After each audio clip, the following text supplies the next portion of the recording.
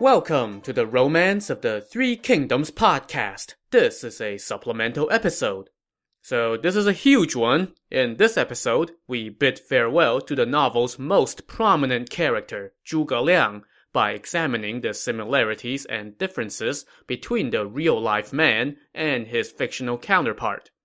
So in the novel, when we're first introduced to Zhuge Liang, he was in his late 20s and had already taken up residence in the countryside of Jing province, leading the life of a recluse. But what about his life before that? We're not really told much about Zhuge Liang before his meeting with Liu Bei, so let's delve into that prehistory right now. According to the historical records, Zhuge Liang was a native of Xu province. He was born in the year 181, about 3 years before the outbreak of the Yellow Turban Rebellion, which marked the beginning of the novel.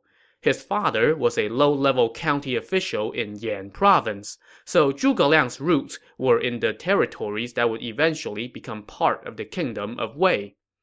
Zhuge Liang's father died in the year 187 when Zhuge Liang was just 6 years old. Now remember that Zhuge Liang was the middle son. He had 2 brothers and 2 sisters, and they all needed a caretaker now that their father was dead. That caretaker turned out to be their uncle, who was in the service of Liu Biao, the imperial protector of Jing province. This uncle moved to Xu province to watch over Zhuge Liang and his siblings. A few years later, Cao Cao launched his invasion of Xu province in search of vengeance after an officer under the imperial protector of that province had killed Cao Cao's father. To flee the ravages of war, Zhuge Liang's uncle packed up all his nieces and nephews and moved them south. All that is, except for Zhuge Liang's elder brother Zhuge Jin.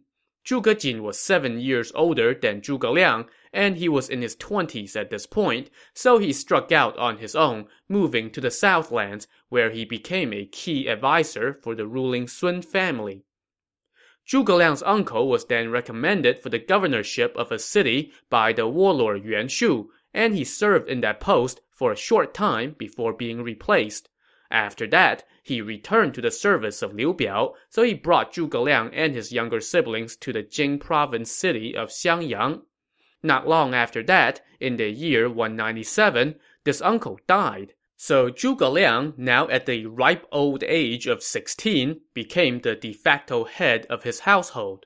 He moved the family to the nearby countryside in the county of Nanyang, where he farmed by day, studied by night, and became good friends with some of the well-known scholars in the area. One of those scholars was Sima Hui, aka Master Water Mirror, the guy who, in the novel, was the first to hint to Liu Bei about the existence of a great talent in the area. Another acquaintance was Pang Degong, the uncle of young Phoenix, aka Pang Tong. Another literary friend was Huang Chenyan, who would actually become Zhuge Liang's father-in-law. There's actually a bit of a story about how Zhuge Liang came to take Huang Chenyan's daughter as wife. So when Zhuge Liang decided that it was time to marry, he started looking at various potential matches. Huang Chenyan told him, "Hey, I have a daughter. She is really ugly. Her hair is yellow and her skin is dark, but her talent is a match for yours." When Zhuge Liang heard this, he immediately agreed to the match. This actually became the source of a local saying: when choosing a wife, don't be like Zhuge Liang, or you'll end up with a wife as ugly as Huang Chenyan's daughter. I can't help but feel like there's a missed lesson here about looking beyond appearances and judging prospective mates on substance. But, oh well. So Zhuge Liang spent the next decade of his life living the life of a reclusive farmer-scholar. Then, around the year 207, he had a visitor, a down-on-his-luck general named Liu Bei, who had been crashing on Liu Biao's couch for the past 6 years and hiding from Cao Cao. Now, in the novel, we had a dramatic scene about how Liu Bei learned of Zhuge Liang's existence. His military strategist at the time, Xu Shu, had been forced to leave him because Cao Cao had imprisoned Xu Shu's mother. But as he was leaving, Xu Shu suddenly turned his horse around and told Liu Bei, "Oh yeah, I meant to tell you, there's a guy around here that you really should meet." But in real life, this recommendation was much less dramatic. Xu Shu did not leave Liu Bei until much later. Cao Cao did not take Xu Shu's mother hostage until Cao Cao had conquered Jing province and Liu Bei and company were all on the run. So when Xu Shu recommended Zhuge Liang to Liu Bei, he was still very much gainfully employed in Liu Bei's service. Liu Bei was intrigued by his recommendation and asked Xu Shu to go invite Zhuge Liang to come meet him. But Xu Shu was like, "Dude, you can't ask him to come to you. You have to go to him." And go to Zhuge Liang he did. Liu Bei, in real life, made his famous 3 visits to Zhuge Liang's thatched cottage in those idyllic bamboo groves that were overrun with cranes and monkeys. Just as the novel described, Liu Bei asked Zhuge Liang for a plan to restore the empire, and Zhuge Liang laid out the vision of 3 kingdoms. Let Cao Cao have the north, since he was way too powerful to overcome at that point, and make nice with Sun Quan and the Southlands to the east. He told Liu Bei that Jing province and Yi province, aka the Riverlands, were his for the taking, and that he should build his base in those territories and then bide his time for the right opportunity to conquer the north. So this was in the year 208, and that grand vision laid out by Zhuge Liang in his thatched hut would help set the course of events for decades to come. Now, if you took the novel at its word, then you would be left with the impression that Zhuge Liang single-handedly brought this vision to bear and changed the course of history on his amazing talent alone. But, as you may have already realized from previous supplemental episodes about other key figures from the novel, this portrayal of Zhuge Liang greatly exaggerates his record in military affairs. So let's take a look at what Zhuge Liang actually contributed to the formation of the 3 kingdoms. And to do that, I'm going to take a look at some of the significant events that occurred after Liu Bei met Zhuge Liang and talk about Zhuge Liang's real role in each one. So first up is the Battle of Red Cliff, where the coalition of Liu Bei and the Southlands defeated Cao Cao. As you all should know by now, this was the pivotal battle that set us on the course to have 3 kingdoms. Before this battle, Cao Cao had appeared invincible and seemed like he would just steamroll the south the same way he had run roughshod over the north. That all changed at Red Cliff. In the novel, Zhuge Liang was instrumental in creating the alliance between Liu Bei and Sun Quan, and then he proceeded to show up all of the Southlands officials and officers and used his brilliant tactics and supernatural powers to defeat Cao Cao. We had the episode where he used boats filled with straw men to borrow 100,000 arrows from Cao Cao. And then, of course, there was the part where he, just changed the direction of the wind for 3 days so that the Southlands commander Zhou Yu could deploy a fire attack. But as we have previously mentioned in the supplemental episodes on the battle at Red Cliff and on Zhou Yu, the real Zhuge Liang did not seem to have played a significant role in the actual battle planning itself. Instead, his main contribution appears to have been serving as the initial envoy from Liu Bei to the Southlands and convincing Sun Quan that he should ally with Liu Bei rather than submit to Cao Cao. Now, that was no small feat in itself, mind you. Just as the novel depicted, many people in Sun Quan's court were advocating surrender rather than resistance. In the novel, we had a scene where Zhuge Liang used reverse psychology and told Sun Quan that he should submit to Cao Cao to save himself. When Sun Quan asked, "Well, why doesn't your master surrender to Cao Cao too?" And Zhuge Liang essentially said, "Oh, my master's way too honorable for that." Well, that trick worked, and it spurred Sun Quan into choosing to fight rather than submit. And this actually happened, according to the historical text, the records of the 3 kingdoms. But missing from the historical records is any mention of Zhuge Liang's exploits in planning the military strategies for the Battle of Red Cliff, as well as anything about all the times in the novel when Zhou Yu tried to kill Zhuge Liang. In real life, Zhou Yu was the hero at Red Cliff, with an assist from a pestilence that crippled Cao Cao's army. It seems that when it came to the battle itself, The most you could say about the real Zhuge Liang was that he was also there. Sort of. We're told that he returned to Liu Bei's camp with the Southlands army that Sun Quan sent to fight Cao Cao, but nothing more beyond that. After the Battle of Red Cliff, Liu Bei took advantage of Cao Cao's retreat to move in and claim 4 counties in Jing province. In the novel, Zhuge Liang played a central role in capturing those places, including devising one scheme after another to foil and frustrate Zhou Yu to the point where Zhou Yu died. But the historical records didn't really mention Zhuge Liang's role in this expansion. It just said Liu Bei gradually claimed the 4 counties. What it did say about Zhuge Liang is that after Liu Bei had captured those counties, he named Zhuge Liang a commander and military strategist and put him in charge of the administration of 3 counties. In that role, Zhuge Liang was in charge of collecting taxes and securing provisions for the army. The next major event on the road to 3 kingdoms is Liu Bei's conquest of the Riverlands. Now remember that this actually began with Liu Bei being invited by the ruler of the Riverlands to go into that region with his army to help fend off a potential invasion by a rival warlord. Of course, Liu Bei was all too happy to do that, since it gave him a foothold in the region. When he departed for the Riverlands, he left Zhuge Liang in charge of Jing province, along with his generals and confidants Guan Yu and Zhang Fei. And that was in the year 211. In December of the following year, Liu Bei officially turned on his host and began his bid to conquer the Riverlands. This conquest took a good year and a half, and for much of it, Zhuge Liang was actually nowhere near the action. He was still back in Jing province. During this time, Liu Bei's main advisors on the front lines were Pang Tong, aka Young Phoenix, and Fa Zheng, a Riverlands official who had defected to him. During this war, Liu Bei was stalled outside a key city for more than a year. During that time, Pang Tong was killed by an arrow while directing a siege on the city.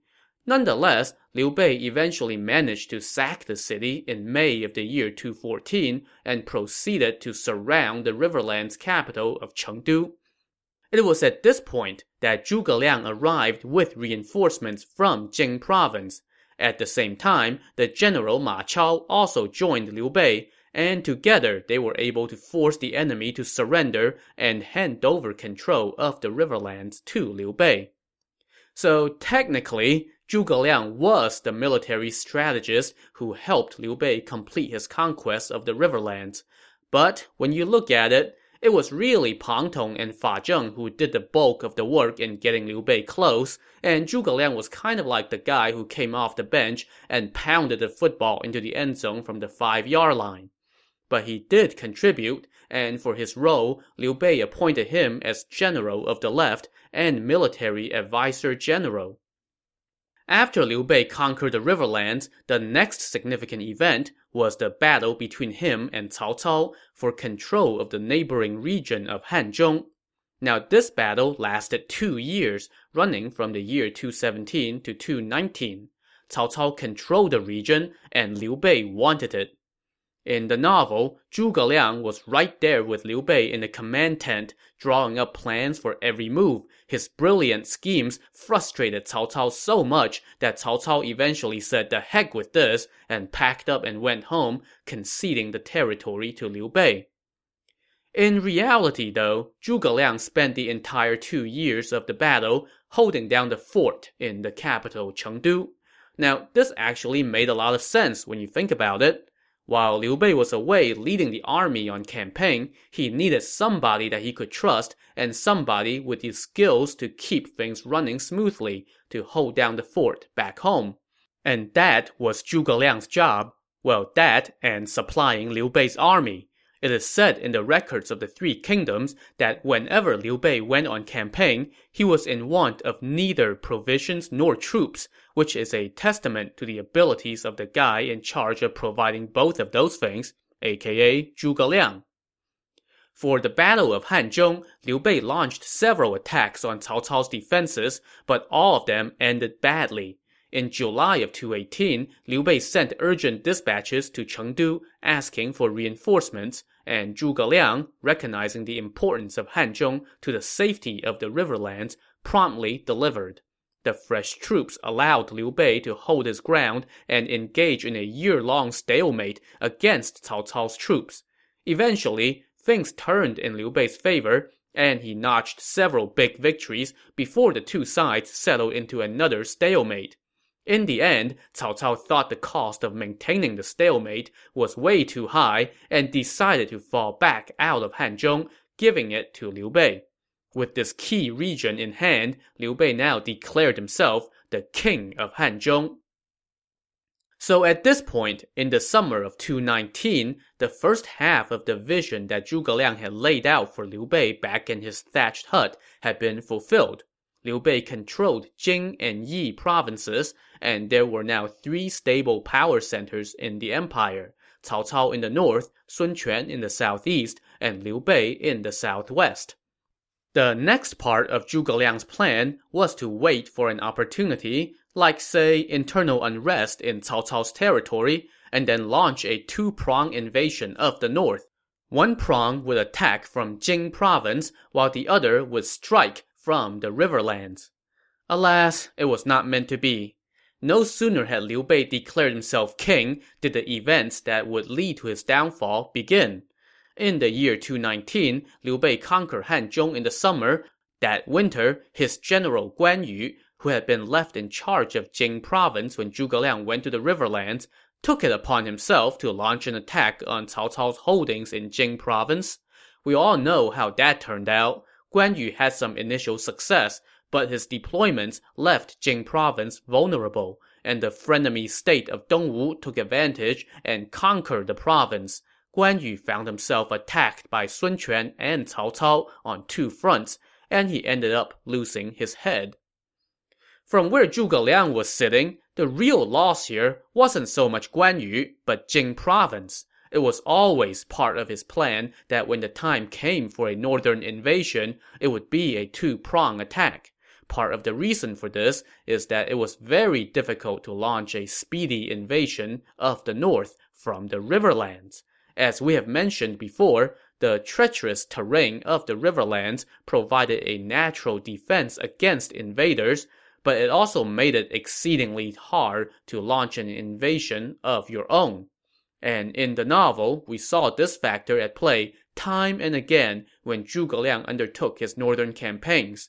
Jing province, by contrast, was on flat terrain and had good roads and convenient access to the Yangtze River and its tributaries, making it very easy to move troops and provisions. So losing Jing province was a huge blow to Zhuge Liang's long-term vision. Compounding the problem, after Guan Yu was killed, Liu Bei decided to go out seeking revenge and ended up wrecking a significant portion of his army, drastically weakening his kingdom's military might. What's more, Liu Bei himself took the defeat so hard that he fell ill and died in the year 223. On his deathbed, Liu Bei famously entrusted his heir, the 16-year-old Liu Shan, to Zhuge Liang's care. The novel and the historical records converge here in that Liu Bei apparently really did tell Zhuge Liang that if the young prince proved unworthy, then Zhuge Liang should feel free to make himself the lord of the riverlands. As I speculated during the course of our narrative, this could have just been a ploy to ensure Zhuge Liang's loyalty.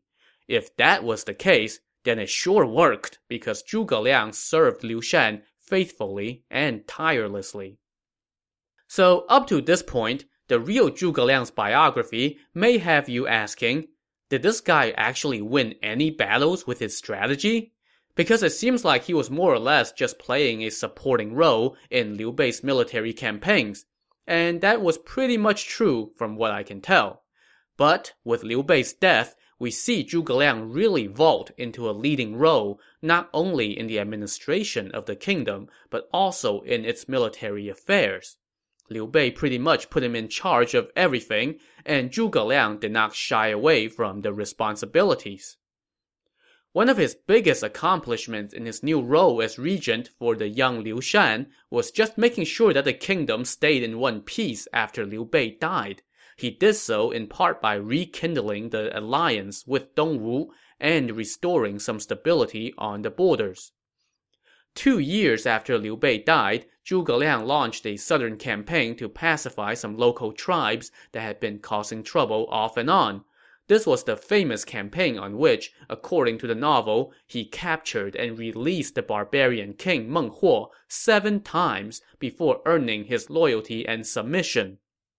This story is backed up by sources cited in the records of the Three Kingdoms, so let's say Zhuge Liang really did this. But as I mentioned when we were covering this campaign in the podcast, the real Meng Huo perhaps did not exert as much control over the region as the novel made it sound. In any case, this was clearly a mismatch, as Zhuge Liang pretty much had his way with Meng Huo. So that southern campaign took about a year, and Zhuge Liang accomplished his objective, which was to squelch a potential problem on the home front so that he could turn his full attention to the north. In the spring of the year 227, he began the first in a series of northern campaigns which lasted until the fall of 234, covering the final years of his life. The novel says he waged 6 northern expeditions in this span. According to the historical texts, it was actually 5 expeditions. The difference comes down to whether you count one of the engagements as an expedition or just as a defensive campaign to repel a Wei encroachment. In any case, just like in the novel, Zhuge Liang fell ill on his final campaign and died at the age of 53. Unlike the novel, there was no mention of any last-ditch effort to pray to heaven for an extension.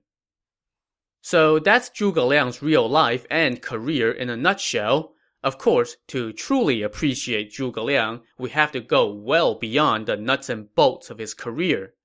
Now, more than any other character, Zhuge Liang gets a huge publicity boost from the novel, which elevates him to near godhood. But even in his own time, the real Zhuge Liang was indeed a revered figure among friends and foes alike. For one thing, he was, by all accounts, a polymath, excelling in a number of areas. More than anything, he was widely respected for his abilities as an administrator. His administration was seen as one that abided by its own laws and improved the lot of the common people. You know, the kind of things that a functional government is supposed to do. Zhuge Liang was praised for his fairness.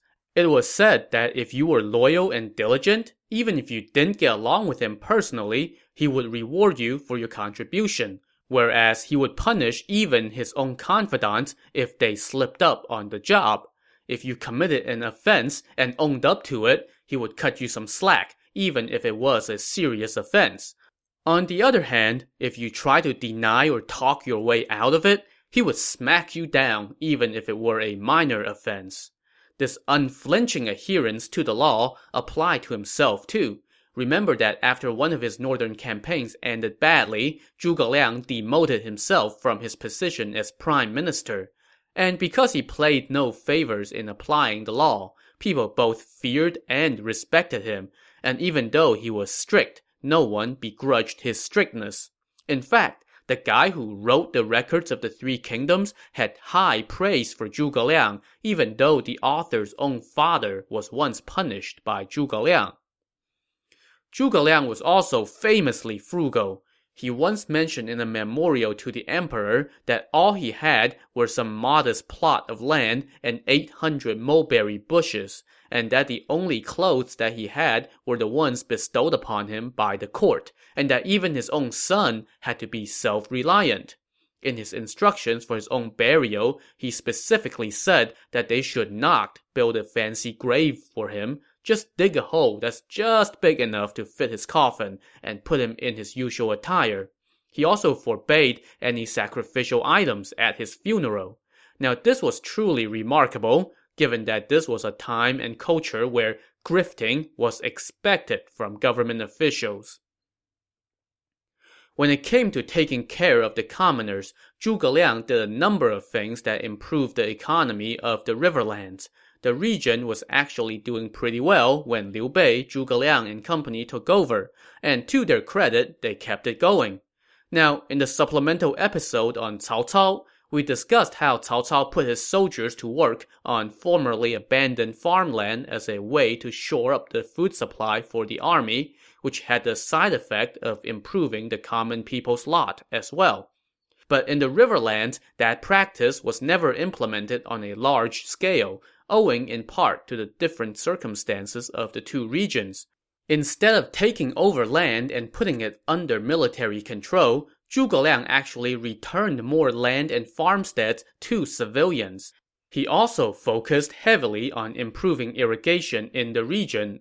Under his administration, the Riverlands' agriculture and economy continued to thrive, which enabled Zhuge Liang to support an army and repeated forays into the north, despite possessing only a relatively small region. Beyond his political and administrative acumen, Zhuge Liang was also praised as a scholar. Unlike, say, Cao Cao, he did not leave us poems or anything like that, but Zhuge Liang's two memorials to the emperor requesting permission to embark on northern campaigns are widely seen as masterful pieces of writing. He also has been noted by later scholars for his calligraphy, painting skills, and musical abilities. Like I said, the man was a true polymath. And of course, he was also an inventor. As we mentioned, he really did design something called wooden oxens and gliding horses to help transport grain for his army. He also improved the crossbow to the point where a particular type of crossbow bore his name. And of course, he invented the steam bun known as mantou. All those were mentioned in the novel. One thing he invented that did not make it into the novel was a type of hot air balloon for sending signals which also bore his name. As the story went, Zhuge Liang was once trapped inside a city by Sima Yi. After reading the direction of the wind, Zhuge Liang created this paper lantern thing that could float in the air as a way to deliver a message calling for backup, and that helped him to eventually evade danger. Now, I'm surprised that this was not in the novel, because it sounds like something that would seem miraculous even before you added any fictional embellishments. But perhaps more than anything else, Zhuge Liang is revered for two particular attributes: the loyalty he demonstrated to Liu Bei and his son Liu Shan, and the tireless dedication he showed in his service. When Liu Bei died and entrusted his young son Liu Shan to Zhuge Liang was placed in a position where so many other men of his time would not have hesitated to take power for themselves. In fact, the novel sets up a not-so-subtle contrast between Zhuge Liang and Sima Yi. Both were entrusted by their respective lords with their heir apparent, but while Zhuge Liang remained steadfast to his vow of loyalty, Sima Yi usurped power when the opportunity presented itself. Even putting aside the pro-Shu propaganda of the novel, the historical records do tell us that Zhuge Liang was indeed very loyal to Liu Shan. In fact, at one point, Liang, a senior official in the Riverlands, tried to convince Zhuge Liang to accept the 9 dignities, the 9 items that marked an official's special status. Now, this was a very rare honor, and oftentimes it was simply a prelude to the official supplanting the lord. But Zhuge Liang turned it down. Instead, he toiled tirelessly to realize Liu Bei's unfulfilled goal of reuniting the empire. In the second memorial that he wrote to request permission for a northern campaign, he penned a phrase that would come to define him to posterity. He wrote that he would be, quote, loyal and devoted to the last, and not give up until death, unquote, in his service to Liu Shan. So, given everything that we know about the real Zhuge Liang, what do I think about the man? I don't think there is any doubt that he had an extraordinary mind, and his abilities as a statesman do not seem to be in doubt. And when it comes to military matters, his strength in overseeing the logistics of supplying and organizing an army is well documented. I do think the novel goes way overboard in portraying his prowess as a military strategist. I'm not saying the guy was a chum. He was in charge of the military for the smallest of the three kingdoms, and he had to go through some treacherous mountains every time he tried to go anywhere outside his own borders, and yet he was usually on the offensive and kept the kingdom of Wei on its heels. But let's think about this. For all the description of his military brilliance in the novel, when you get down to it, what did he really accomplish? We've already established that the real Zhuge Liang likely did not play a key role in the military aspects of the pivotal Battle of Red Cliff. We've also established that for most of Liu Bei's conquest of the Riverlands, Zhuge Liang wasn't there. He showed up as Liu Bei was closing in on the capital and helped finish the job. Now, he did pacify the ethnic minorities in the southern reaches of the Shu kingdom, but from everything we know, that was an obvious mismatch. And then you look at Zhuge Liang's northern campaigns, which was when he was front and center in military affairs.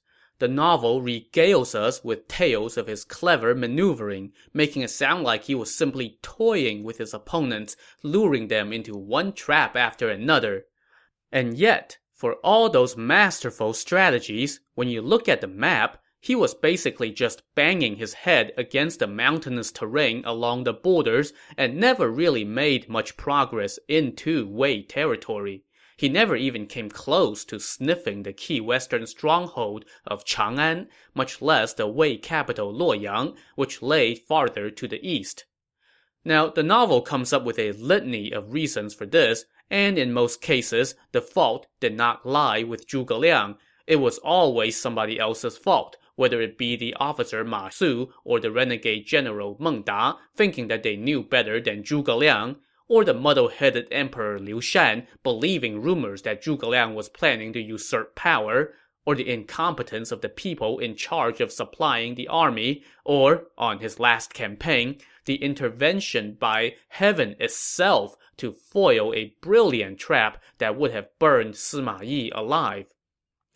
But let's not be too hard on the guy, especially given that he served the underdog. Zhuge Liang had the foresight to lay out, from his thatched hut in the woods, a vision of the empire being split into three kingdoms. It was the blueprint that Liu Bei followed to establish his enterprise. In the wake of Liu Bei's loss to Dongwu and his subsequent death, Zhuge Liang managed to pick up the pieces, stabilize the kingdom, and build its strength back up to the point where, despite being the smallest of the three kingdoms, it was often the aggressor. His repeated forays into the north, while ultimately unsuccessful, did force the kingdom of Wei to expend massive amount of manpower and resources to defend itself. And Zhuge Liang invented the steam bun. How much more can we ask of one man in one single lifetime? Alright, that wraps it up for Zhuge Liang. I'll see you next time on the Romance of the Three Kingdoms podcast. Thanks for listening.